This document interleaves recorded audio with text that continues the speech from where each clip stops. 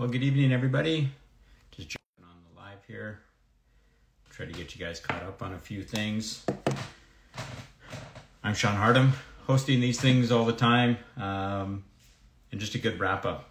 We find, especially after the event. Last week we did our judges panel and sort of just chatted with everybody about that. And it was really good. Really good to hear some feedback and answer some questions that people posted. Again, if you got a few more of those, you're more than welcome to post those up also. Tonight we got on Matt Ruzecki. We have on Chris Pollard and also Tristan McLennan are jumping on. So we'll wait for Matt to sort of jump in there and chat with him. But coming up to the finals, we have August 12th out of Radtorque Raceway. We made a great course. It's probably one of the fastest tracks that we run in the series, and really pushes the drivers to a different level. And I don't know, one of the favorites. It's been a long time since we held a competition back at Radtorque, actually sort of pre-COVID. So we're looking back to 2019, and it's great to be back out there. We have a great relationship with the tracks, and that's always really, really fun and interesting to develop that and kind of see where their mindset has changed towards drifting and all of it. So I'm just going to check up a few things here. We have a little bit I wanted to talk about, sort of go through a few of the points and stuff like that we have coming into it. So I'll pull that up here on my laptop while everyone's sort of jumping in. And we're waiting for Matt to kind of jump on here and chat with him. Haven't had Matt on before, so it'll be a good time to talk to him and sort of understand a little bit more about his program, his build, and stuff like that. Basically, yeah, like when we look at the standings coming into round 3, we'll go through it here. We got Tristan McLennan out in front with 164 points. I know that he's looking to also repeat his number 1 qualifying. He wants to sort of go perfect for the season, be a number 1 qualifier at all 3 rounds. But, just, what are we at? 13 points behind that. We got Jesse Foots. So it's really jumping in to be anybody's game. Top 5 people can sort of take it all, and we're going to get on Matt here, and he's 8th just after 1 round. So, I mean, it was really good to see him. And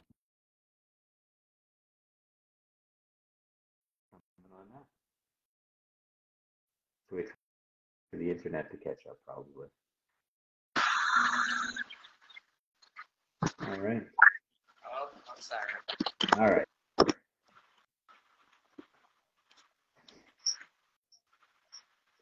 Matt, thanks for coming on. Since we do record this for, podcast as well, why don't you introduce yourself and we'll kind of start it there. I'm Matt Ruzecki from Mission, BC. And driving Nissan 350Z with an LS in it. Well, there you go. Seems to be the tried and true recipe. There's lots of those. The V8s really were a huge amount out at our round 2 of Mission. Seemed to be, all the top guys were in them, minus Tristan, obviously, with his RB. But some of the real standouts were big V8 powered cars. I also saw you had some good success last weekend. Why don't you sort of talk a little bit about that, where you've been competing the last few years, and then this was the first year that we've had you up and competing with us, and sort of just go through, maybe the reason why you wanted to come out to the Spec B series. Yeah. So as for driving, I haven't really competed since 2019. I've been kind of out of the game. That was my last Pro-Am season. I drove a little bit of grassroots in 2020, and then obviously COVID hit us. So it's just been sim driving and hanging out at events, grabbing friends' cars when I can to grab a few laps. But yeah, this was my first year coming back. I built a new chassis, and so far super happy with it. I saw how Spec B ran last year, and it was phenomenal. So it was definitely a goal event for me to hit this year, and super happy I got a chance to. Awesome. So what were you driving previously? You said you built a new chassis. So what was the car that you were in previous to this one? I was in a LS1 powered S13. Okay. So then you decided to go sort of completely different. I mean, there's quite a bit of difference between the, like the Nissan Z chassis as opposed to like, the cookie cutter LS with an S13 seems to be the thing that can take you all the way. Yeah. Why did you make the switch to sort of a completely different chassis on that? So I wrote my S13 off in 2019 at a grassroots event. I know I dove up on a buddy's car and let my car rotate because I was going to hit him. The guy behind me didn't know what to do, and he pretty much totaled the front end of my car, bent the frame rails. So I parted the car out. I was going to pretty much just give up on drifting for a little bit and take some time. The 350Z kind of fell in my lap. Started driving it. Did a few grassroots events in it, bone stock, and had really good success with it. And I pretty much refer to Z as like a spicy S chassis. Okay. But yeah, I mean, I fell in love with it. So my theory was you take a good seat time car, throw some power at it, something that I'm comfortable in, and it's the perfect combo. But yeah, BMW was another one that I was looking at. I like the trailing arm cars like E36s and E46s. Mm-hmm. But yeah, this Z kind of just fell in my lap. I actually pulled it out of Edmonton from a friend who's thinking about selling it, humming and hawing, and then he offered it to me, and I just jumped on it. It was a street car with a 6-liter in it. I'm like, yeah, I have to have it. Yeah, it seems to be, better. Like actually, like the Z's just in their stock form seem to do really well. Very similar like to the G35 and stuff like that. A lot of Infinities sort of like dominate our grassroots series here in Edmonton. They seem to be indestructible if guys don't do too much to them, and they just get lap after lap after lap. So maybe go through a little bit about the engine setup that you have now, because it's not obviously just the stock 6-liter in there. I wouldn't think anyway. So when I picked it up, it had a refresh 6.0 in it, slight overbore, but just pretty much new bearings, fully gone through. It's got a stage 3 BTR cam in it, BTR valve train, so dual valve springs, tire retainers, trunnion upgrade. It's got one of the Mopac like fast intakes, fuel rails, LS2 injectors. It's tuned on HP tuners, makes about 370 wheel. We put a bottle on it. With the bottle, I'd guesstimate like 480 probably. Okay, so you're doing a fairly aggressive shock on there. That's all right. Yeah. Okay. Yeah, we started small, and then funny enough, on Friday we started in practice with 40 pounds in the rear tires and no nitrous, and we were getting gapped. So we're like, okay, well, time to spruce it up. And by the end of the weekend, we were down to 20 pounds and 100 shot in the car. So, okay. Well, okay, nitrous seems to be a thing. It seems to be, I don't know, the go-to easy system. We see Cole O'Connell jumped on it. Jace, he's on the nitrous. Maybe talk a little bit about it, because, most people are familiar with it, and it's just like, when you hit full throttle or 90%, and it just gives you all the power. Maybe talk a little bit about what you have tuned for your nitrous and maybe the nitrous setup. A lot of people have been asking about that. Yeah, so we kind of slapped it together, obviously, the week before. We came back from Penticton, and we're like, yeah, we're going to get the car ready for nitrous just in case we need it. And pretty much, yeah, it's a trigger switch on the throttle blade, about 80% on the TPS. It'll activate the switch. And then my friend Mark from NMS Tech, he actually used one of his power steering modules and converted the CAN bus to read the signal off the tach. So it needs to see 3,500 RPM and at least 80% throttle for it to engage, and then it gives me the 100 shot. Okay, so you are just going full, like it just hits, and then you just get an extra 100 wheel horsepower. Yeah, we were kind of using it like, for the most part, the track we'd start in second. I'd upshift 2 to 3 from touch and go 1 to touch and go 2. And then we would only really use the nitrous as soon as I dip tire into touch and go 3. We would just tip the nitrous just to get the wheel speed up, just to get us to that last outer. So that's decent. But I mean, a lot of people say it's nice to have the progressive one where it sort of just feeds in the power. But I guess you just do on and off switch. Just keep it pinned over 80% and over 3,500, and they just got that 100 shot all the way. So I guess. Yeah, I think any more than 100 shot, you'd want to make it progressive, but yeah, 100 is okay. Yeah, we noticed that there's, let's talk a little bit about recap on the event. I mean, last week we tried to stir it up, and guys were really pretty tame on criticizing the judges. And then what we found after they did the FD round in St. Louis, then people sort of just get the hate on for some of the judges and thinks drifting sucks and judges suck. And then they start throwing a little bit more comments at some of our calls and stuff like that, which I like. I like the conversation. That's definitely one of the favorite parts about hosting the series and also judging it is talking to everybody and sort of getting their feedback immediately after. What we really found watching drivers from the judges' perspective, and I'll pull out another driver, Pat Lee, very similar chassis to yours, and there was a few cars that could really throw it into the outer zone with a lot of speed, and they were able to dig themselves out. And I think Pat maybe just didn't have enough grip in the back of the car because he'd be following people in, and you'd see him, he'd kind of wash out into that gravel if he was going a little bit too fast and kind of overshoot outer zone, like just the big outer zone. What did you do different on that? Because you were carrying a ton of speed going in. Like in your spotters were having like notes upon notes of everybody and sort of the speeds that you need to be hitting. But you were, you're throwing it in backwards into that outer zone and kind of using the grip out of the car to dig yourself through the entire zone up against the wall. Maybe what's some of the different setups in that maybe we don't see? Because you look at two similar cars and you go, well, one is able to hold the grip and dig out, and the BMWs actually really had a big advantage in that from what I saw, because they throw it in and the cars would hook up and dig themselves out of the gravel or anything like that. Yeah. What's some of the tricks maybe, or what's the difference in setup that you would have found that made that be able to carry the speed through that outer zone? I think the biggest thing was just entering the zone kind of near the beginning of the barriers. If you set yourself up really shallow through touch and go 3 and obviously carried too much speed and transitioned almost late, you'd push wide, like Pat was.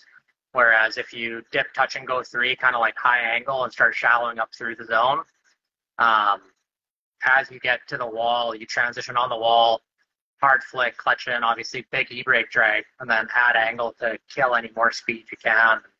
Yeah, it was pretty much, you'd have to roll on throttle at the right time to get the side bite to actually bite into the corner. One of the drivers that I actually looked up to last year was Tristan, and I think he had the sickest entry on that outer zone. So I was like, as long as I can do similar lines to him, I'm happy for the weekend. Yeah, no, it was good to see. And don't, please, nobody listening or watching, we're not throwing shade at Pat. I mean, I find it interesting to see, and I want to get him on and sort of chat with him about his setup and stuff like that. But just interesting to see similar chassis and different grip levels in it. And everyone's basically on the same tires, so a lot of it just goes down to car setup. And maybe, like you say, picking up the throttle at the right area where we don't necessarily see it. We just see like a consistent line through it from, 4 or 5 guys. And like, I just found, Pat was struggling probably a little bit with setup, but I mean, this is probably his first event with us as well. And I know that he just kind of finished the car and did a test session in the back alley. So, I mean, props to him for getting out there and driving it. As for the track layout, what was your thought on, like, your feedback on when we sort of announced it, and then how did you think it flowed with the new addition of the asphalt at Mission? I was iffy on it at first, honestly. When I saw the layout, I was like, holy, that's quite the layout, especially like any corrections, any bobbles, anything weird, you're going to screw your line up, and that's pretty much the run wash. After a couple runs, I really, really liked it. I found if you set the entry up just right, it kind of let the rest of the course flow. Touch and go 1 was really easy to kind of just float the car, and it would kind of set you up. And as long as you got into touch and go 1 good, then the rest of the track flowed. And then, touch and go 3, extending that over the rumble strip again, doing the track walk in the morning, we were looking at the rumble strip. We're like, great, our tie rods and like toe arms are all going to be wrecked by the end of the weekend. But no, it's complete opposite. It flowed super, super well, and I had a ton of fun on that layout. Yeah, we're really happy to see the drivers really pick it up. And let's just go through this sort of section by section. I'll give you some of the feedback that I had from driving the track, and maybe you can kind of, give your input on it as well, because we're always looking to, improve the driver experience. Number one, if you guys have a fun time out there, it makes the competition better, because at the end of the day, we're all doing this crazy sport because we love driving. So like the layouts, for my mind, have to be like long, as long as we can make them challenging with more than like one or two turns, multiple transitions. You feel like you get in your zone and you're really enjoying the drive, especially like going into outer zone, the big outer zone in front of the stands. If you've got the rest of the course down right, it really seemed to be like, the highlight of the day. You're just in the car, like pitching it exactly where you want to be.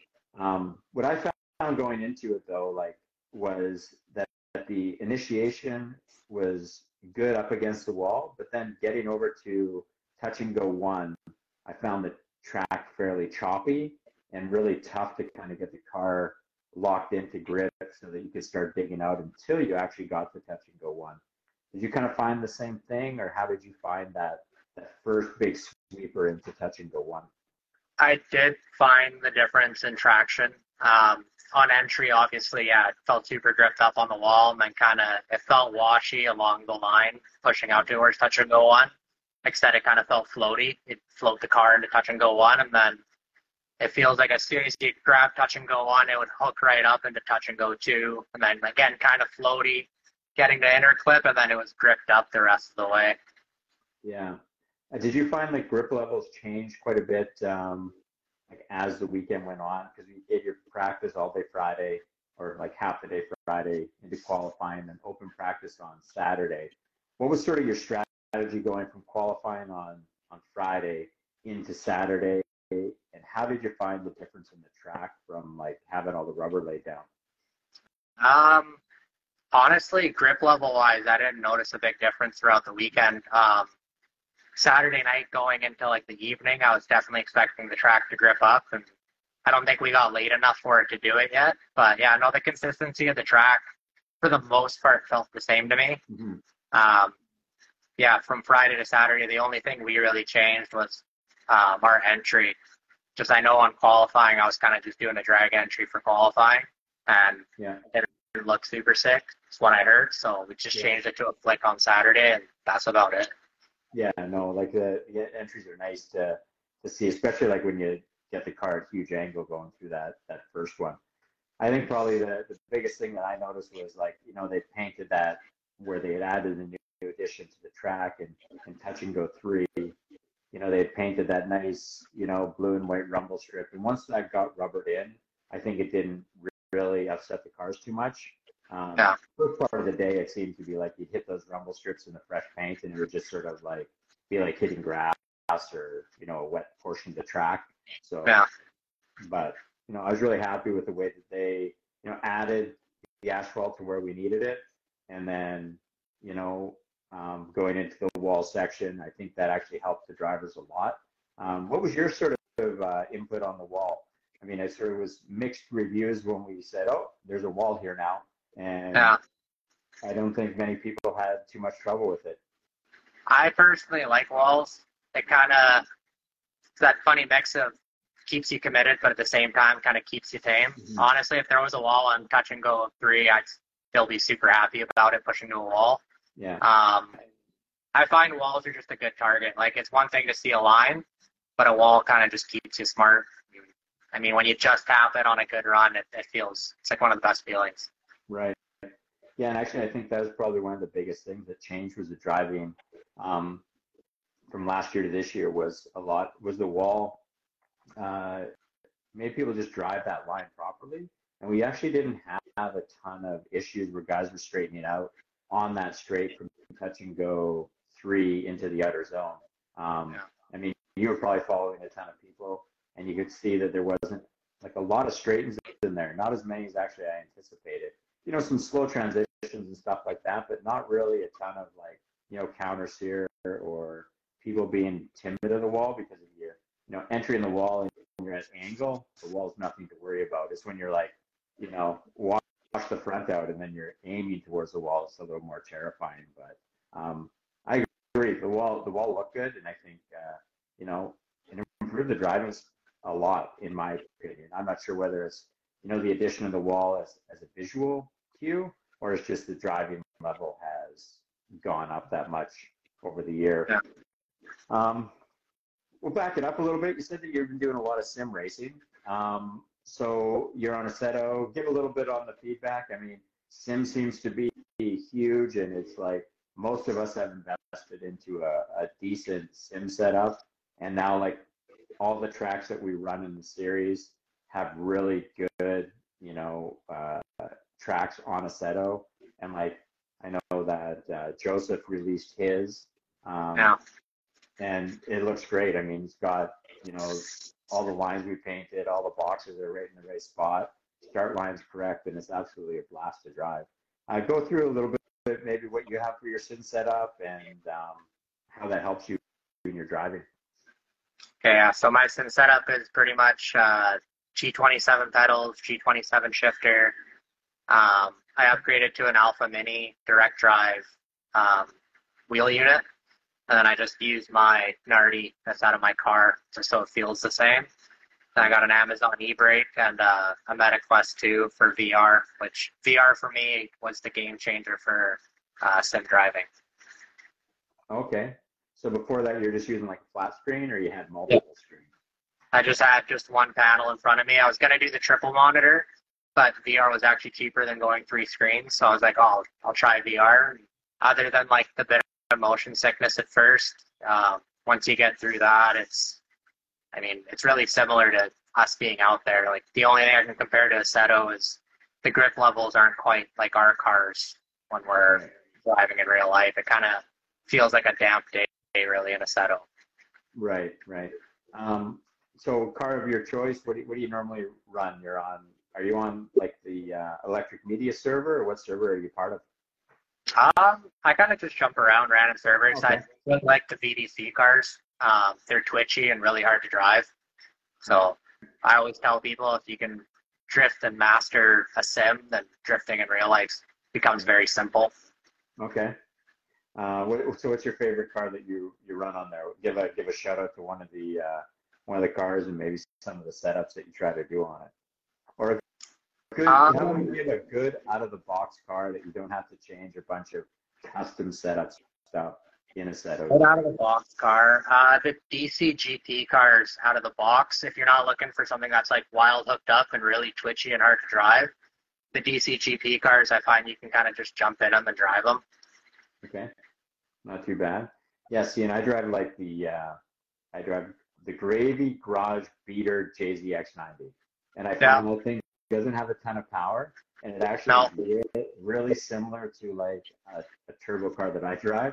And you can just clutch kick the crap out of it. You got to use the e-brake a ton, and I enjoy that one the best. It's the ugliest car in the game, but it seems to be the one that I can actually drive the best in it. So always interesting. So you think VR is the way to go if you're getting into the sim? I personally think so. It just kind of, I don't think sim driving so much as like you're driving sim to learn how to drift, but you're driving sim essentially for muscle memory, like what your hands do, what your feet do, and then like head motion, right? Yeah, I would agree with that too. If you can drift already, it's maybe, I don't know, I didn't pick it up that easy. I wasn't into video games a ton before, so I actually had a hard time sort of developing, you know, how to do it. And then I found like, I was driving it kind of like, you know, Xbox and how you do like Formula One, and you're just using the Logitech wheel. And my thought was like, actually, if you drive it hard as you do when you're drifting your car, it's actually really, really realistic. And you actually get like, you're tired from it because you're working the wheel a ton, lots of clutch kicks, lots of throttle input, and it makes it the most enjoyable, but it's not like something you can sit down and do for a couple hours a day anyway, not for me. But Interesting. I just see like, the story that sort of came out of round two was definitely Joseph, right? So much time in the sim, 8 months drifting, and then sort of just jumps in and is driving really well. And he sort of just accredited a ton of that to his sim racing.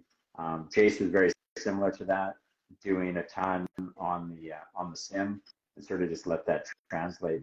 Um, I see I got Chris Pollard going to be jumping in here in a minute. So I just want to wrap up with you a little bit. Um, Evergreen, you had a good, successful weekend. Why don't you talk to us a little bit about that competition and maybe your plans for the rest of the season? Sure. So yeah, we kind of last minute decided to go down there. Had a good weekend at Spec B, obviously. So we're like, let's carry the momentum and see what we can do. Um, Prepped the car this week, refilled the nitrous bottles, used my last bit as Estino tires, which is why I need to order more now.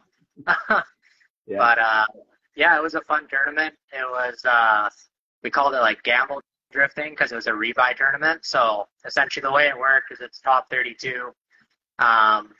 You draw your qualifying score out of a hat, so you could have a final battle in your top 32, pretty much. Right. And same thing, judges. You do your chase and lead. You come up to the line. They say who wins. And then depending on whoever wins, then obviously sits there. And then the loser can pay, I think top 32 was like $50. And you get a chance to rerun again. You force an OMT. So then if the winner wins again, then he moves on to the next round. But if he loses, he's got to pay the driver that $50 back and you go for the third time. Okay. So we had a lot of battles. The top 16 was fun. I think the highlight of my weekend is driving with Tyler Mayer, which I'm really sad that he didn't get a chance to drive at Spec D because he is an absolute animal and I can trust him 100%. And yeah, we went into those battles pretty much just sim drove with each other, and I think it's the best laps I've gotten in all my years with them. So. No, I do. I was watching him practice, really looking forward to seeing him. Had a good time chatting with him and his spotter, and it's just a freak. Something breaks like that. How do you even predict it? And we were actually very thankful that it broke there, because if it didn't break on the line, it would have been, in competition, and it could have been really bad for him instead of, a broken arm and, sitting out the competition could have been a written up chassis or something. I never want to see that, but definitely got to get him on. I really want to talk to him and sort of see his thing. Came up with a great, clean build, and I don't know. We really enjoy seeing the new drivers out. So, I'm not sure you're not planning on coming to our round three. I understand, unless you change your mind. Yeah, it's pretty much just money. Like it's getting the time off work. I think it's like an 11-hour or 12-hour drive up there. Yeah. Evergreens, I mean, it's an hour and a half from my house. It's very convenient. Next year, I mean, I want to try to license this year still in the shootout. I'm going to do that in October at Evergreen. That was my goal for Spec D, but I mean, best man won. Tristan killed it. So I'm not in the points running with Spec D. So as much as I want to drive it, I need to focus on the track and speed time for the license. But if I don't license this year, then next year, come for that championship. Well, I'm planning on coming down on the 30th and driving at Evergreen. Going to drive with Carlton and Jason, some sort of team tandem thing that we've never tandemed together. So I must be a great choice to pick for that. Not really, but I'm just going to go down and have some giggles and enjoy the time. I mean, I miss driving, definitely in competition, so this will give me a bit of a chance to do that. And I don't know, see how it goes. If you're going down to that, I'll definitely be down there and hopefully get some laps in with you boys. Yeah, definitely. Yeah, let's get some laps. Yeah. All right. Well, hey, thanks for coming on. I know it's a little short, but just wanted to sort of touch in. We got Chris Pollard coming on. He had a lot of controversy at our one, so we're going to try to dig in that and see if we can stir up the internet a little bit. Any battles that you want to talk about, or we sort of covered it last week? You're all good? Oh, no, every battle was good. Every battle was hard fought. I mean, we did protest Pollard after our battle for third, but I mean, we fought it out, and I kind of just drove mad, and happy I got the win. That's the way it goes. No, I appreciate that. I mean, we just love the passion of everybody, and driving was great. So it was really good seeing you drive, and thanks for coming out and Yeah, I just want to add. I didn't drive for 4 years, but I did judge lots of grassroots events, lots of pro-am events. Your guys' job isn't easy, so I completely understand like your guys' calls and everything. So there's no hard feelings. You guys kill it. I look forward to more. Hey, you bet. Hey, appreciate that. And definitely, hey, thanks. And we'll see you down on the track at Evergreen if I don't catch you at one of our events. All right. Thanks. Sounds good. Go. Yeah. Thanks.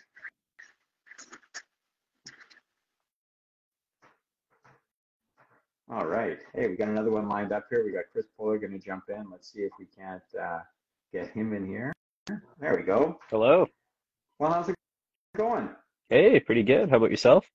Excellent. You must still be are you on the extended holiday, or we're at work with the cool tree background? Or No, actually on vacation here. It's good. It's a little smoky. We're in Kimberley right now. But yeah.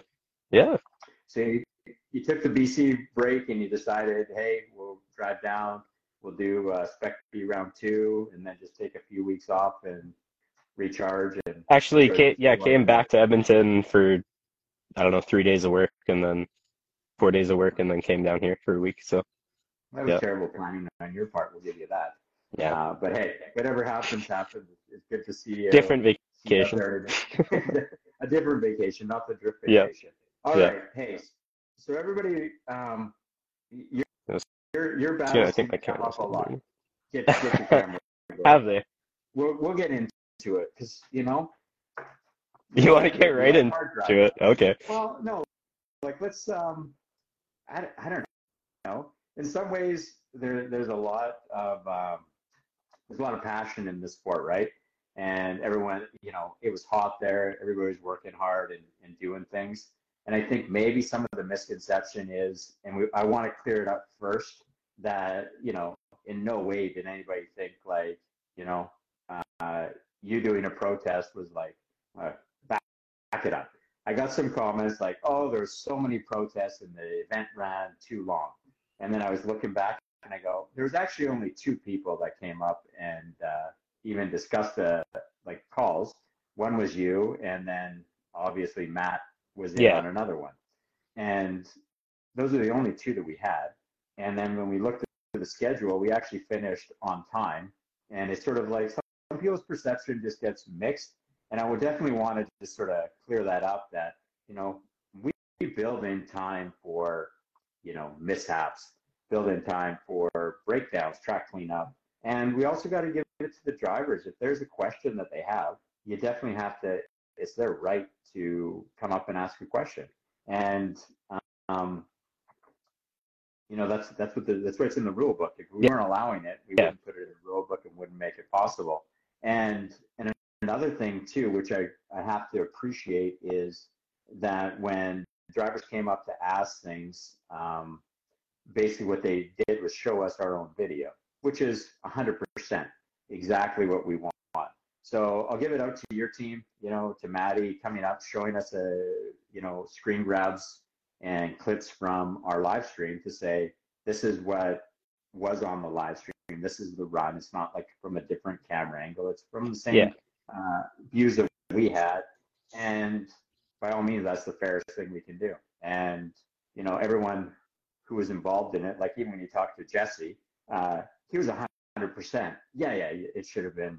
You didn't catch it the first time. Mm-hmm. So it definitely should have been a one more time anyway, And so I will start with that 100%, it was in your right to do it. And there's never any problem with guys wanting to come up and ask for clarification.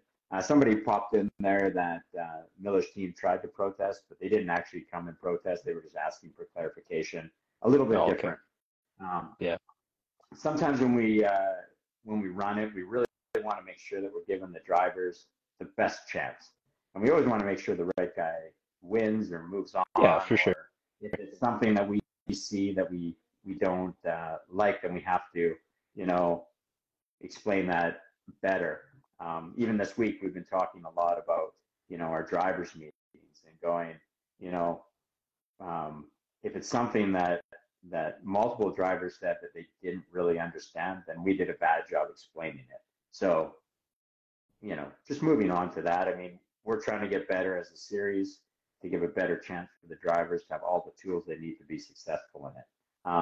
Right. What's been your feedback? What have you heard on the other side? I only hear on my side. Maybe what you've heard on the other side and how you felt the event went. I mean, I think it went really well for me. I drove like crazy. I, put everything on the track every lap I went out. Did everything I could, and the calls are kind of what they are sometimes. I think, yeah, it was a little unfortunate we had to protest the Jesse one.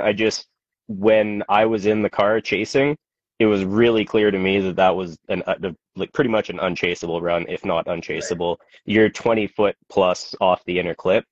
It makes it really difficult to do the rest of that track chasing, right? Sure, especially like I don't have the most power either. Like my car only has 400 wheel, so I need a good lead run to chase in order to catch up to it and keep up with it, right? Yeah. Sometimes the turbo cars give that bit of advantage. Yeah. And when we actually approach Jesse's team, like his spotter Ryan, like the funnest guy that you can have around. He is great 100% down to party. And we go, well, yeah, you guys were off the cliff by this much. He goes, yeah, I know, but you guys said you couldn't really see that, so we were playing our game. Like, we're playing a game to win here. And I was like, so yeah, you guys admit? Yeah. And he's like, yeah. Yeah, I don't know. That's fine. I'll call it out then. I mean, you saw what happened the lap after that, so. Well, I liked it. Yeah. I liked it. So we always look at that, right? So we heard a lot about the pass, right? And I think the pass is absolutely like stellar. I love the aggression, and I love that you took the chance to do it. Did you miss the zone to get it and drive over the cliff? Yeah, but you still did the pass.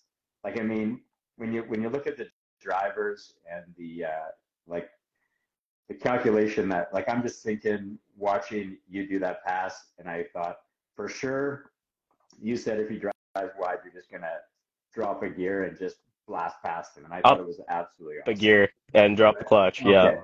So we were just all like, we were just having the greatest time watching it. Like, what's going on? And that's what makes drifting exciting. That's what makes it. I don't know. Like, fans love that. I mean, it was the greatest thing ever. Did it work out? Not really, but it's still awesome. Yeah. So, I mean, was that sort of your mindset from it? Like, when you went for the pass, what was sort of your mindset going into it? So on that one, at least my take in the drivers' meeting was that was not a slowdown zone. That's a touch and go, right? So touch and go, not ride the wall down the track a ways. Correct. And yeah, as soon as I saw handbrake come on again, I knew he was going to go deep, and I just kind of let it eat. It was good. Yeah. I like it. I mean. Yeah, I don't know.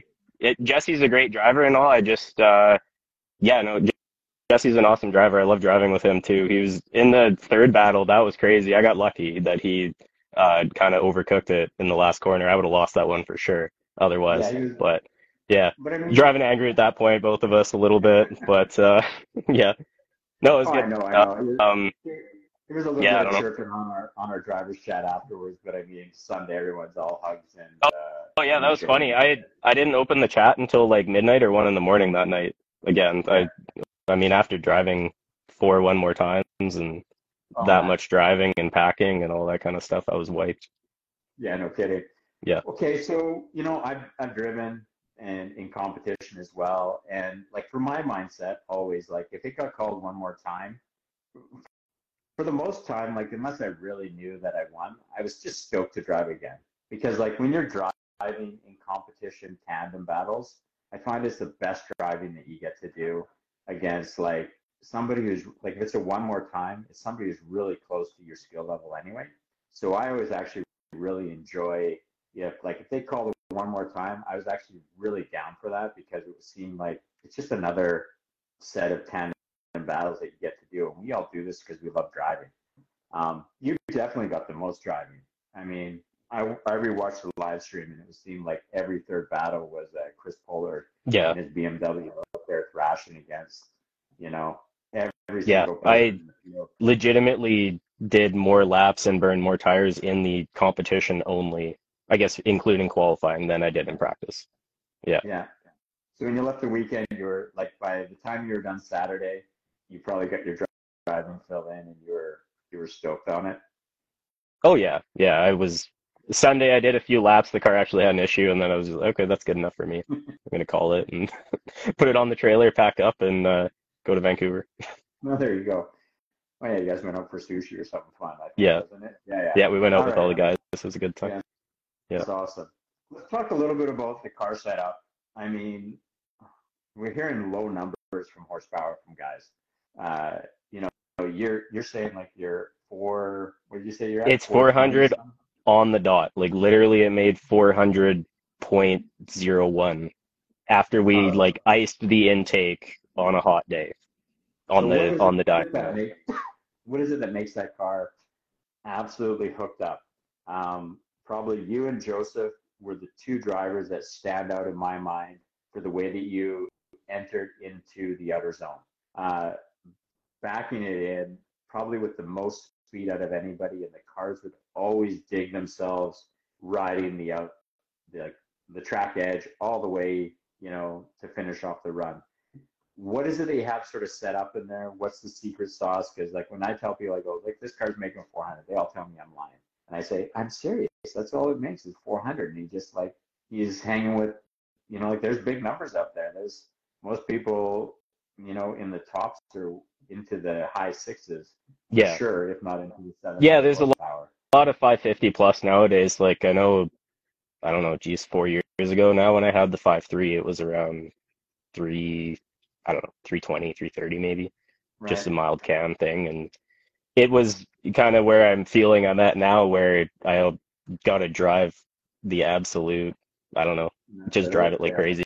Keep the pedal down the entire lap as much as you can, pretty much. Okay. What's And the other I don't thing know, that sort of makes it go? Is it the quick change that's been like a game changer for you? Because the car seems to be hooked up, dialed, and as fast as anybody in the field. I don't think we see you get gapped by anybody going into it. And the car is no, not really. I great, mean, great at yeah, angle, great, fast, yeah. sort of all the way around. Yeah, I think my angle kind of lacks a little bit in places, but it's literally, I think it's more or less limitations of the car. But some laps you kind of get it more right than others, and I think that is kind of the case. Even if you have more power, you might just be able to bail yourself out a little bit more. Um, Okay. yeah, Dylan there, I think he's hit the nail on the head. E46 Magic, Yeah. 100%. The E chassis advantage, I think. It Um, really seems to be something. I mean, we were kind of analyzing it afterwards and watching run after run, and the cars that really, that were hooked up at angle seemed to be, the BMW chassis. You and Joseph just carrying the most speed into that zone, and I was like, these guys are going in the gravel, but every time the cars would dig themselves out and just sort of hook up and go. So we haven't really caught up with you since even last year. So you had sort of the start of the season. We were hoping to get you on, and it just didn't work out for timing. But you had some engine trouble. So let's take a step back and sort of how you actually even made it to round one was pretty last minute and a lot of more drama behind the scenes. Maybe a little bit. about, It wasn't too bad, to be honest. We built a 6.2 that didn't work out. Was trying to do it on the cheap, kind of like my other motors, stock rod, piston, deal, cam, all the normal kind of goodies. And the one piston number 8 just exploded on the engine dyno, totally let go, nothing left, no real indicator of what happened. I mean, it totally destroyed the block. But most of the parts inside were still good, so we used I still got a cam from that, and I put the shaft mount rockers into the 6-liter because I still had the 6-liter from last year. So it was just kind of freshen that up, check the bearings. With Joel, Canadian Performance Injection, he helps me with all my motor stuff. Yeah, we just kind of checked over the 6-liter, put a new oil pump in it because it was even running a stock LS pump before. Now it's got a nice Melling one, and shaft mount rockers from BTR. It's just a big cam 6-liter rectangle port head. I think it's a LY6 motor, like the actual code. But yeah, just kind of put that together. over half a weekend, put it in the car, and then went out for Grassroots 1, I think was my first driving day. Yeah. Okay. Yeah, like I just remember seeing the pictures, hole in the side of the block Yeah. on the engine down. You're like, this is That was terrible. Like, spectacular carnage. I'm still finding pieces of piston and block in my garage from cleaning that thing up. Yeah, they're everywhere. But so the 6 liter that's in your car sometimes now. it's just luck of the draw. Sometimes when you're using those stock components, it happens, right? We're spinning them pretty fast. You never know. It looked like it was going to be a good motor, and then it wasn't. So I think that one made 540 at the crank, if I remember right. But 'cause we had it on an engine dyno. But It was that 540 was a great pull for the one pull. yeah. Pull, not so much. So at least you had a 540 V8 in there, or like Yeah, you I had one built. didn't even make it in the car, which honestly was for the best because then I didn't have to like pull it out and swap again. But yeah. Okay. So you've had some challenges with the motors in the past. Like it's safe to say when you make a switch, it seems to be like when you switch from your 5.3, you had a few teething issues getting your 6 liter going, if I can remember correct last year. Yeah, well, I had a stroker motor that didn't really work out, and then just went to a really quick and dirty 6 liter build, which is the one still in the car 3 years in. So it's been great. I don't know. Some the motors just kind of have the magic in them, and some don't, I think. You've had two because the 5.3 that you had is now in Cole's car. Yeah. And you're just throwing nitrous at it and just. Yeah. So that one's a really good motor. Make sure that when you go to sell your 6 liter, that Cole can upgrade to a 6 liter for that motor, and then you find your next one. Yeah, I don't know. I think this one is going to be kept forever and put in a museum when it's done or something. It's hilarious. the amount that it's gone through. You can get the 5.3 back. It's sort of the same thing. It is an absolute little unicorn of a motor. We kind of had the similar thing. I think you and Ryan were sort of looking to go both to 6.2, and both sort of had an issue with the 6.2, and now you're both back on the cheap and dirty 6 liter build. Yeah. The Iron Block 6 liters. Yeah. Yeah. Is that? It's tough sometimes. I think every motor, there's potential issues you can run into. There's things you can't really account for. Especially for me, I know I'm like doing it on the cheap. Like if I blow up a 6.2 block, it's not really the end of the world. Whereas if you go and put a ton of money into machine work and all this other stuff, you're really invested into the motor. And then if something happens, it really, really sucks. So what you need to do is just go find that quick and dirty 6.2 and just do that. Yeah, I don't know. The 6.2 I had looked really good, and then it wasn't. But I don't know. I know it's definitely. I don't think honestly. I don't think the 6.2s are as well built of a motor. Like they have their issues from factory. I think is the simplest kind of way to put it. And there's lots of guys that get good mileage out of them, and they can run them for a long time, but not all of them last, I guess. Yeah. Sometimes it doesn't go your way. They definitely say that drifting is, the hardest part of it. We were listening to, Chris Forsberg podcast, and he goes, if something is rated for 1,500 horsepower drag racing, it's actually 750 for drifting. Yeah, it's about half. That's just the way it goes.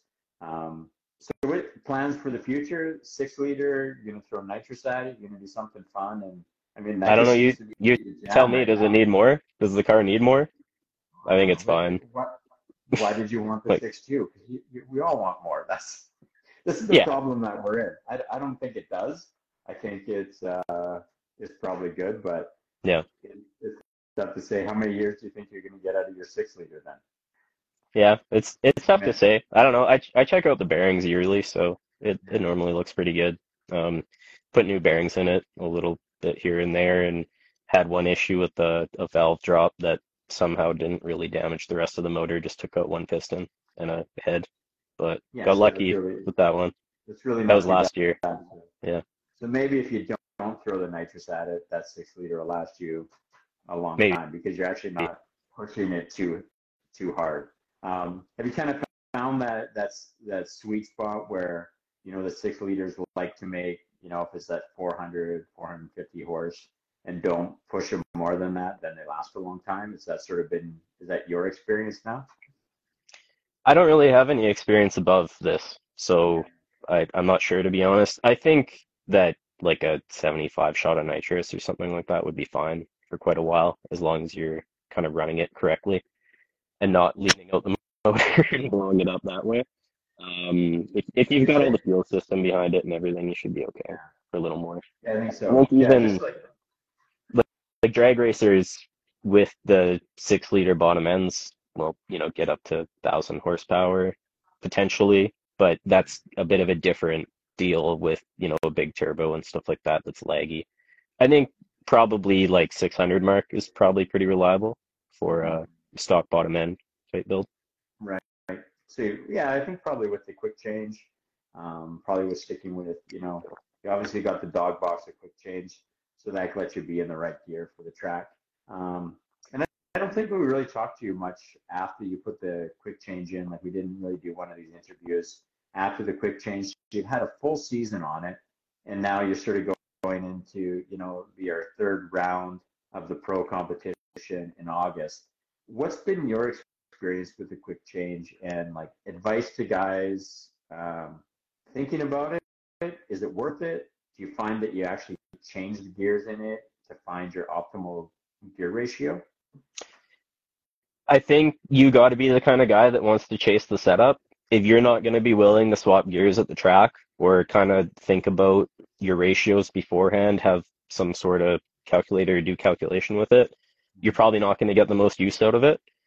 But if, like for me, I know going into each track roughly what kind of wheel speed I'm going to want for fourth. So I set it up that way. I've got, I don't know, maybe 7 gear sets for it or something like that. So every 10 kilometers an hour or so, I can change my ratio. Okay, so you set your car up so that you're running fourth gear most of the time, then you're shifting to Fourth fourth. at the fastest part of the track. Yeah. Okay, awesome. So do you find that you're using all those of the 7 gear sets that you have? How many have you actually used in your setups? Um, I think almost every one of them has been used at one point in time. I Excellent. think there's All right. maybe one or two that haven't been used yet. But Okay. So when you say like if you're not committed to chase the setup, what does that mean? Like, are you looking at just changing the ratio as your setup, or did you find when you put that the quick change in that it actually was harder than what you thought? Lining up axles, modifying subframes, all that type of stuff. well, Did it change any of BMWs are that? basically made for it, so it's fine. It's Really? easy to do it in a BMW, Okay. relatively speaking, to like S chassis and other cars. But as far as chasing the setup, I just mean literally, if you're driving at the track and you feel like the ratio isn't right, if you're not going to make the effort to do a gear change, which it really doesn't take long, jack the car up really high in the back, pop the cover off, you can switch the gears in, I don't know, 5 minutes, not even. Right, right.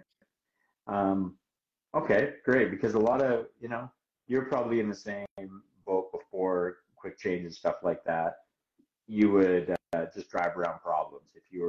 If it needed to be faster, you drive around it, maybe increase RPM or, you Yeah, know, drive around problems. Do you find that that was something that you actually had to like mentally tell yourself, I'm not going to drive around that if it feels too slow or too fast to make the change early instead of doing like multiple laps trying to figure it out? it's tough, and honestly, at round one, it kind of caught me out because I didn't change gears, and I, looking back, should have from Right. what I was running.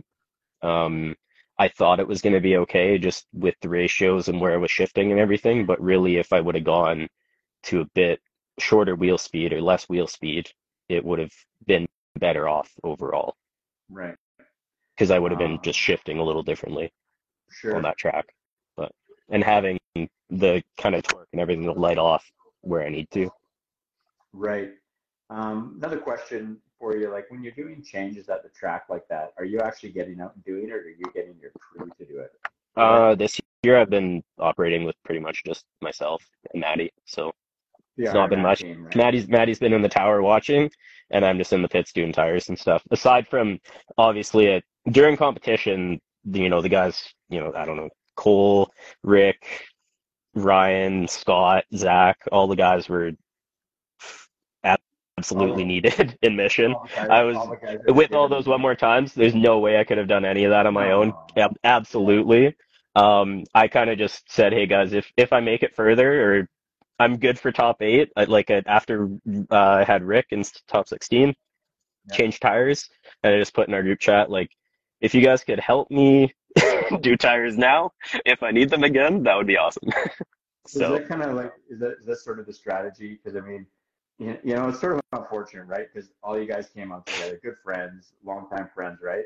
And you come out, drive all the way to Mission to battle each other in top 16. yeah, It's a bit of a bummer, but like, is that sort of the everyone's down to whoever wins, whoever gets knocked out automatically is like your pit crew to help your buddies go oh, further?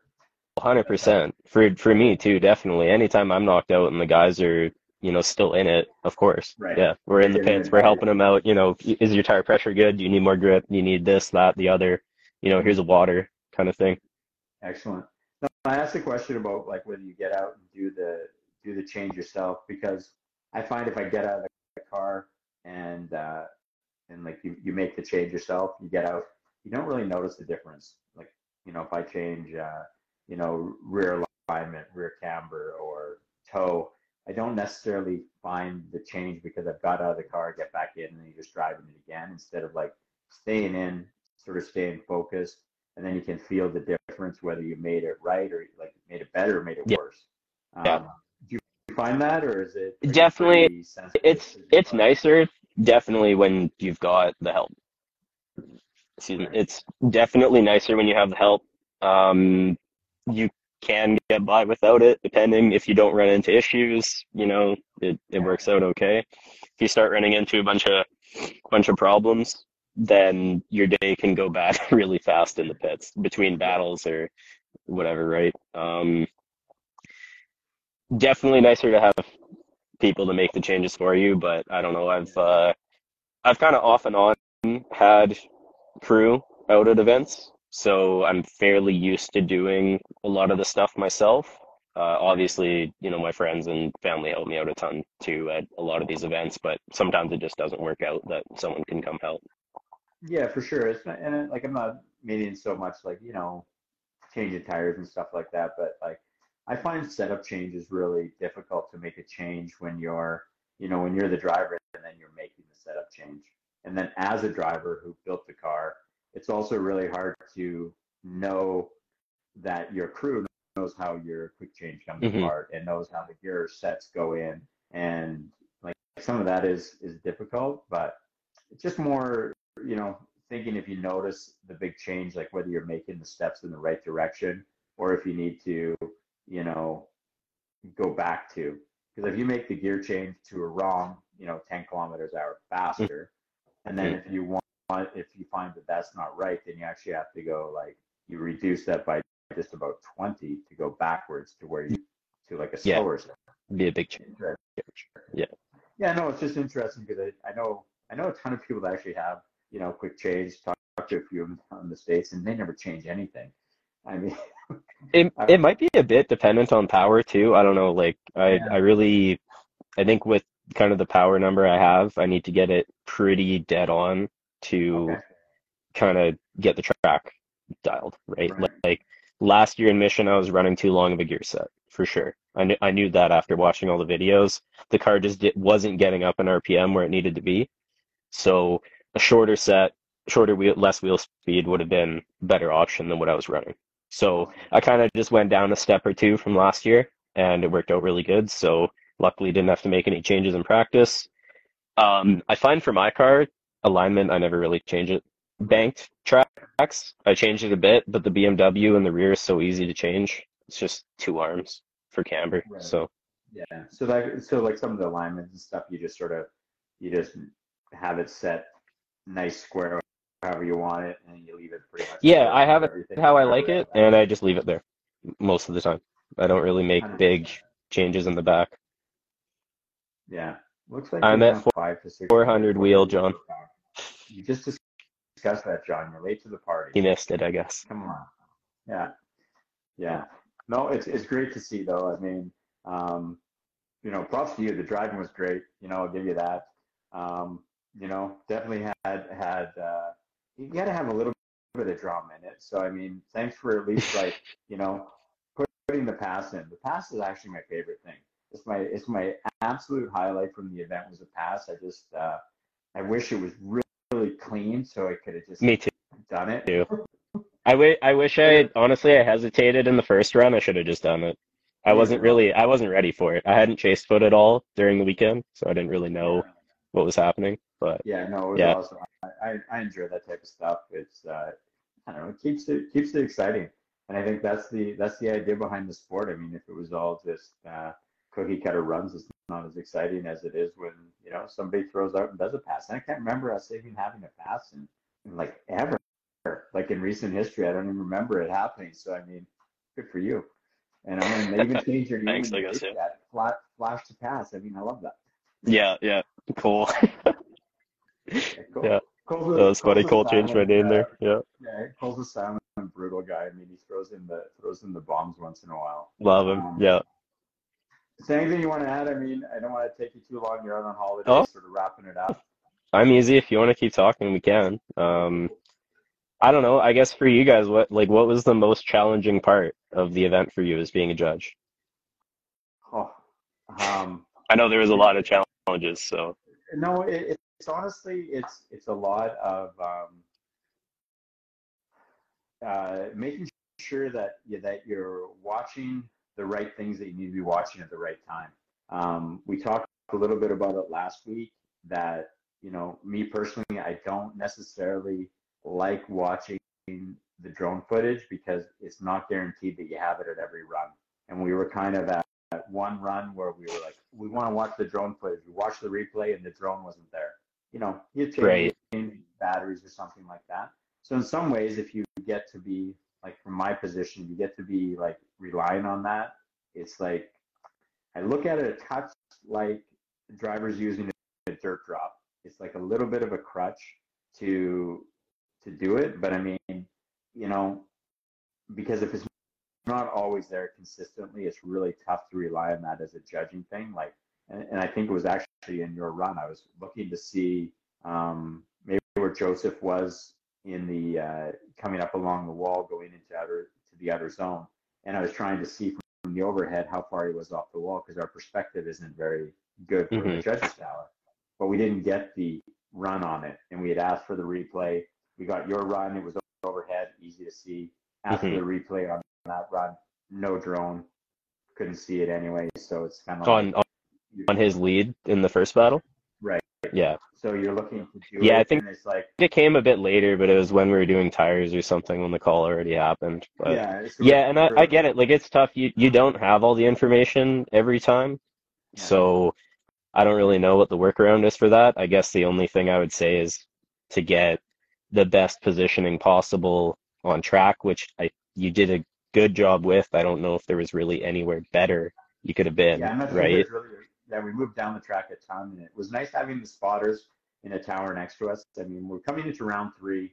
We're using the big bank going into the small bank, and we're actually going to be judging out out in the field. Like when Chelsea Denofa was there with us at our last round of competition at Rad Torque, Hmm. we're going to be out in the field, sort of in between turns 3 and 4, and we're moving a set of stands out there as well. So we're going to have stands out there, and it's Oh, going to okay. be absolutely, a better perspective from fans. They can get up close and personal if they want to, be the hardcore fans right out in the action. And I think that'll give us the best perspective of judging and also from spotting there.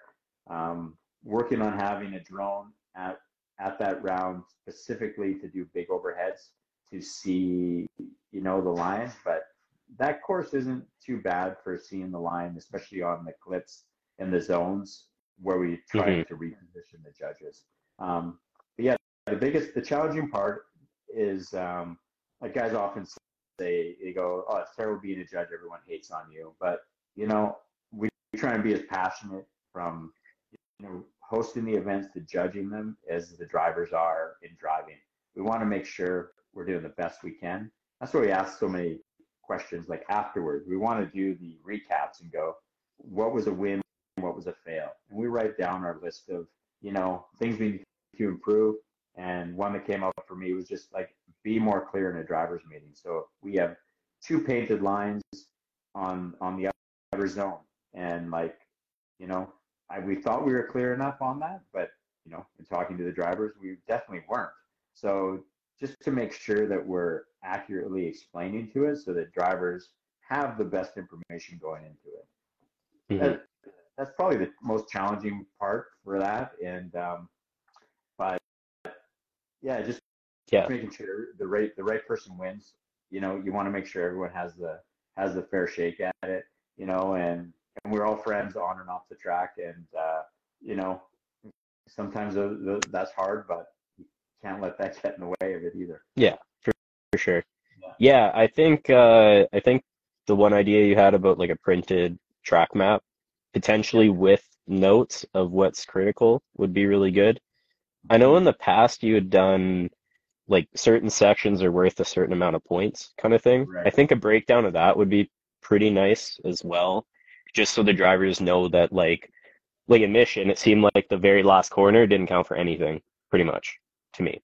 Like like in the judging that I saw, or at least in my runs, it seemed like that didn't really count. It was just all the rest of the track is what mattered, which I, going into it, thought the last corner of the whole thing was an outer zone. So I was driving it like an outer zone, staying right on the Right. outside line, giving lots of room for Chase Guy to tuck up in and run with me, right?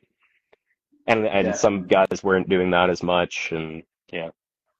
Yeah, and see, we're really looking at like, so we'll go back on that. Like, so the outer zone, I guess it counted for a lot in qualifying, like the last outer zone. It counted for a lot in qualifying, and actually in qualifying, most people were driving it really well. Hmm. Like when we would watch drivers sort of going over it, you could see that their tires were like their tire closest to the judges stand was on that white line, and they were absolutely just drawing that perfect arc to finish off against the wall. And when we were judging the competition, it didn't really come into play that the outer zone was a deciding factor in any of the battles. It seemed like the win or the loss was already done, touch and go 1 and 2, or maybe touch and go 3. And then once we really started watching the inner clip, that became part of it. So it was like the battles were either won or lost in that section, and the outer zone Yeah. didn't really come into play. But I think most people were driving the line well, and there wasn't big deductions. Like if you were too wide on that, most guys are dropping tire into the gravel, and your runs just like it's really tough if you're way wide on the outer zone dropping tire to actually finish the run against the wall. You'd see them Hmm. straighten out. You'd see them just sort of like not be able to drift over the finish line. But I think that's probably, definitely good feedback. I'll do that for this round, and I'll, put it out earlier so that guys can sort of see, especially where the qualifying criteria is, and also where we're going to weight the most points Yeah. on it. And I Yeah. think, Exactly. because So like, like if we know that, the last corner isn't really worth that much, then maybe it's worth driving a little differently there, right? To make it look exactly, better, to be faster through there or something like that. pick, Um, pick where you want to sacrifice to, gain the advantage, let's say. yeah. The biggest one that we saw in Mission was the outer zone. If people were, cutting the line, but it was like there needed to be proximity in order for that to actually impact the chase driver. So some drivers were But driving you don't, shallow. I don't know about that because you don't have a chance to catch up if someone cuts the whole last corner. You know what I mean? If Yeah, you're if they you're got to trying be to there. tuck in and get there and you're planning on them being in the outer zone or the outer part of the corner, there's no way that you can throw it in there and tuck to the inside as they've already planned to go to the inside the whole way, right? Like I don't know. Yeah, I think There's points in time where guys are almost touching their tire on the inner part of the track, which to me is that's not even chaseable right. anymore, in But my opinion, at least. the So same the same I don't know. I two think drivers that were cutting that line seem to gain the advantage through that long straight. I know what you're I talking disagree about, and with you though, because I was right oh, on him through that straight chasing. was it? But it Okay, was something that maybe you didn't see or couldn't see till later. Like again, yeah. I'm No, not no, upset I'm about good. it. Let's not put it that way. I'm just saying like from the runs and the footage I've seen, there's a Yeah, lot of stuff there that kind of could have gone one way or It could have another, been I it guess. But could have been a little bit better judged on the last zone and maybe put a little bit more weight on that. I think that's probably a fair enough statement for sure. And if like we know, like let's say that we'll back it up a touch to qualifying. So like if we had the track map and we had the points laid out for the rear zone, and let's say like the rear zone collectively was worth 30 points between the three judges, then that would be a higher weighting. So then we'd have to carry that same consistency going into judging yeah, competition. yeah, And that is a fair point. You know, definitely, I think that's probably something that I should have done was weight the corners better so that people would know like, oh, touch and go 1-2 past the inner clip is worth like 50 points for yeah, qualifying. That's pretty major. I better get that right yeah. because that's half of my points. So I know, And like in previous years, I don't know, that must have been around 2019 or 2020, kind of when I was earlier on starting in right, the Pro-Am drifting. That was very, very helpful for me what to was it? know, Okay, like, in that section, I need to be on it and I need to, do this section of the course really well because it's okay. weighted heavily, right? The rest of the course you should also do well, but this section you really need to set up for and plan for to drive through. Because that's like in my mind too. You know, like I try to think and calculate it out as a driver as well. Like I mean, you know, the joke is I just have more fun driving the track, but really trying to see what you need to do to actually make the track work. Yeah, See, like, this is really tough, but if I screw up the first touch and go 1-2, I never make it to 3. yeah, then So you're totally screwed. I Hmm. that's a fair comment for sure, and I think definitely going into this next round, I'll try to even release that map earlier, and we'll probably release it publicly too, so people kind of get an idea of where the weighting goes on Hmm. it. You're referring to when we had it 3 different colors, line, angle, style, and each individual was It might weighted have been like weight. that. Yeah, yeah. That is that how FD used to do it? Maybe I'm not sure. No, Yeah. no, we No. just do it Okay. like Yeah. FD is I don't like know.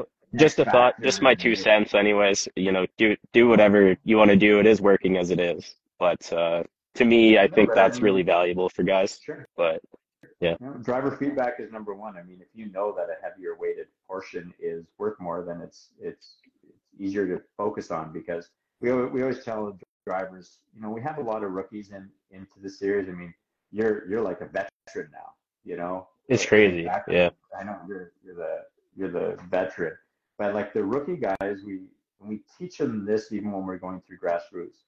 Don't focus on drifting the entire course if you're really having a hard time in it. Piecemeal it out. So drift the first section or drift the last section, whichever one you can do.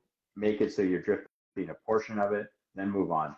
Get that down, add the next one, so that you're building on your success. If you're failing, linking any of the track, like as a beginner driver, you really need to like piecemeal it out so that you can be successful through, maybe your initiation in the first transition, and then take your initiation first transition to the next zone, and then you just build on it. Yeah. And I think maybe that's something that we can also do to help the drivers with the track map.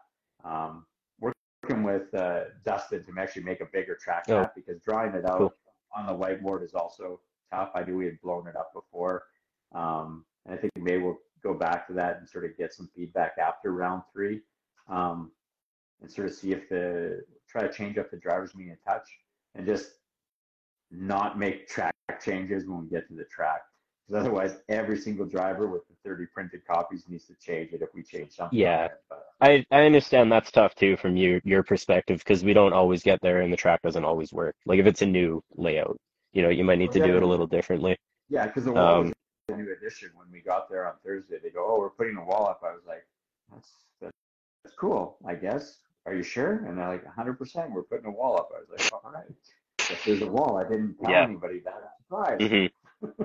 Yeah. So Honestly, in the end, at the beginning, I wasn't a fan of the wall, but near the end of the event, I liked it. I think some of the footage coming through there was crazy, where you see like I know with my car, I ran it a ton of times, just like almost touching that corner of the car to the wall. So it's just dark, dark, dark. And then as soon as the car pops through, it's just a blast of light.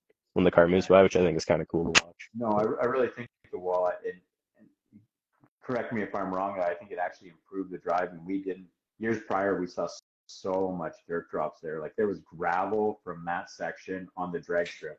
And guys, when they I were can see it, forced yeah. to run that line, they ran it really well. And the driving improved and made the entire track better, I think, you know. Yeah. Next year when they add it wider, it's going to be even better.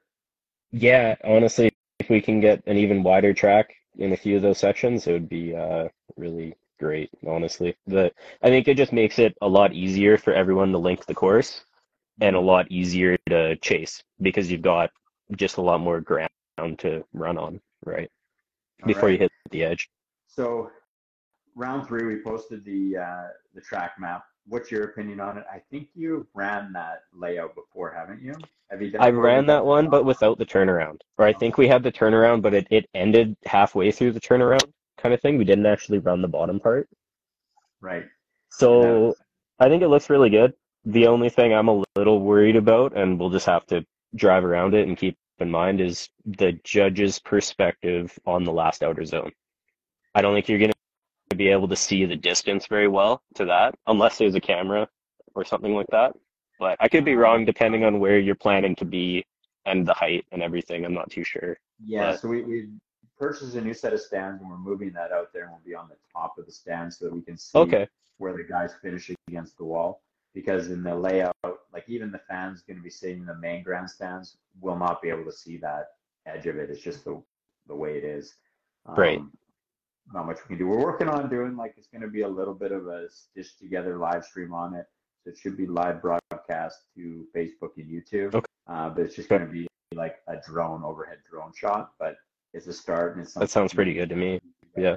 Anything is better than not having it, and I think Yeah. it's just something Especially a drone shot, even if it's like above slow moving, just watching the cars is perfect because that's Yeah. I think from a judge perspective, that's the exact thing you need the entire track, right? Yeah, we're looking forward to that. I think it'll be neat to try it anyway. We'll see if they can do replay. We're not really sure. So, nobody hold it up against us. We're working on doing some things. It's all budget and all trying to time and getting the right people. For sure. The live stream is great. I mean, watching back on it. I mean, they got huge views on it. Like I think they're almost at 3,000 views on their YouTube channel. Oh, wow. And it's like, That's great. Not really promoted a ton. So that's pretty neat to see that a lot of people watching it and, just good drive in there. Well, we are that's great. An hour and 20 minutes. I'm going to let you wrap it up. Anybody you want to thank? Obviously, Maddie, she's, in the judges tower, keeping it. Of course. Yeah, Maddie a ton all weekend, giving me the right advice, keeping me hydrated and fed and all that as well. That's honestly a lot of the battle on those competition days is keeping yourself in shape for it. Yeah, all the guys, Rick Slinsky, Ryan Dretz, Cole McConnell, Scott Anderson, Zach Sinclair, Regan McCarter too. He was right in there. Oh, geez, I hope I'm not missing anyone there. Sorry if I am. But then also Matt from Devotion Tire, hero of the weekend for me, for sure. Literally, we did not have enough tires changed going in, with that many one more times at all. So Matt was running between pit and trailer, just slinging tires. Cole lent me a bunch of tires. It was a real team effort at the end of the day. Obviously everyone there that was helping me. Beyond that, it goes beyond to sponsorship and help as well. I know the Gary Thompson Group helps me out a ton. Got FDF Race Shop, Canadian Performance Injection all the time. Joel's pretty much on my speed dial whenever I've got issues. He always picks up every time for me. He's great. I mean, it goes on. There's some more on the car. But yeah, Big Duck Club, those fenders were super wicked all weekend. I think I ran the wall. I've got to go through my GoPro footage, but I at least 10 times bumped walls. So yeah, it's great. Good. Yeah. Awesome. Yeah, it held up awesome. Just, a little scrape from the concrete and that's it. Okay. Hey, well, one more thing before you take off then. Spotter. What is the best advice? Most teams are just starting sort of getting into having a spotter. What is what is the number one essential thing that the spotter needs to do for the driver? Mm, for me, it's know the driver and understand them, honestly. It's as simple as that. They don't even need to really watch the runs as much. Just say, if you have a general idea that a section was bad, that's good enough. Um, and maybe just even videos. Like take a video, send it, and say, I think this zone you were off, right?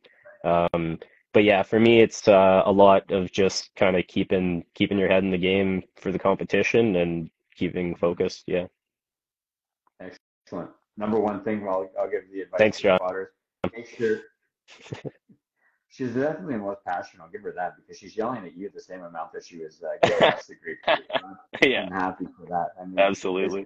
it's evenly dished out. I love that. Yeah. But number one thing, spotters definitely throughout practice, throughout the beginning part of the day, be there, talk to the judges. I mean, round one with spotters were in the stands and we were in the tower. Definitely make sure that your spotter is coming out and talking to the judges, getting us to watch runs and sort of see. Because if I tell you, no, he needs to do this, this, and this, I guarantee that we'll be accountable to that for the rest of the event as well. Hmm. So, have them into the stands. We're down there to give anybody advice or what we're looking for. No favorites. We love everybody out there. Want to see them all succeed. And some people succeeding is just getting into the top 16, top 8, and they are absolutely 100% exceeded their goals. And some are trying to push all the way to the end. But the same devotion needs to be where the guys or girls are up there talking with the judges, finding out what they need, and solidifying that into it. And that's maybe something that we'll definitely try to do better and to give that weighting going into this next round. So hey, well, thanks for jumping on. Really appreciate you taking the time from the vacation and sort of going on it. And we'll get to the same thing. Yeah, Matt, Devotion Tire. What other tire guy follows the series around? I mean, he is an all-star. He drove all the way from Edmonton to come and change tires in Mission, BC. Like there isn't anybody that can do it there, but he's the guy that gets it done. So absolutely. Well, and the hustle every time with Matt is insane. I don't know how he does it. No, I know he's intense from the first tire he changes to the last one at the end of the night. Yeah, and absolutely on point every time. So yeah, big shout out to him. Thanks for him for coming out and keeping us all going, and see him on the 12th. I mean, the last one I'd say is thanks to you and all the track staff and everyone else putting on these events, because I know it's a ton of work, and you can tell when we're there. It's a ton of work. You've got, 2 trailers coming down, whatever it is, ton of stuff. I don't even know what 40-footer trailer there. 48-foot enclosed. Yeah. We were 33,000 pounds coming down. Oh my goodness. And that's a lot in an enclosed trailer. Oh yeah. Yeah. So that's a haul. Yeah.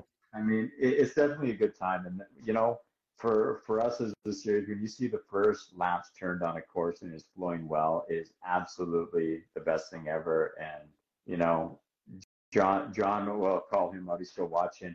He always gives me the gears before. This doesn't work. That won't work. And then he's up there giggling like a 12-year-old, just having the greatest time ever watching drifting. And every time he shows up there at every round, he falls back in love with drifting and is the biggest fanboy of everybody. So we're thankful for that. Awesome. Well, we'll let you sign off, and I'll close this up, and we'll see you on the practice or on the 12th. Yeah, you bet. Thank you very much. All right. See you later.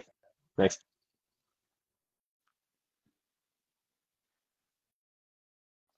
Well, we were hoping to get Tristan on there. I'm not sure if he's still listening. I put him on a schedule to sort of jump in, but I think Tristan is up at camp and says that internet is sometimes spotty. So we will definitely get our, the leader on to the chat before our next round and talk to him and sort of, his feedback on it. But he's back to work and, saving money to keep the drifting going. But hey, thanks for everybody for watching. Appreciate it. And we'll catch us on the podcast. Tony is off doing real life stuff there, John. We miss him, but, he has to make plans too. Summer is demanding for all of us, so when we got a date night or something like that, we got to definitely keep that going. Hey, thanks for Yellow Speed. Thanks to Zestino Tires. We got Get Energy, Bodies Oil, JV's Power Center. All these guys make the series happen. They make drifting affordable for everybody. We really try to keep things on the cheap, so it's at least affordable. Next practice, July 27th. So in 1 week, we are back out at Rad Torque after sort of our summer break. They're wrapping up a bunch of drag racing out there. So next Thursday, July 27th, we got a Rad Torque back open for open drift and having a good time on the Rad Torque pad there. So until next time, we'll see you guys up there.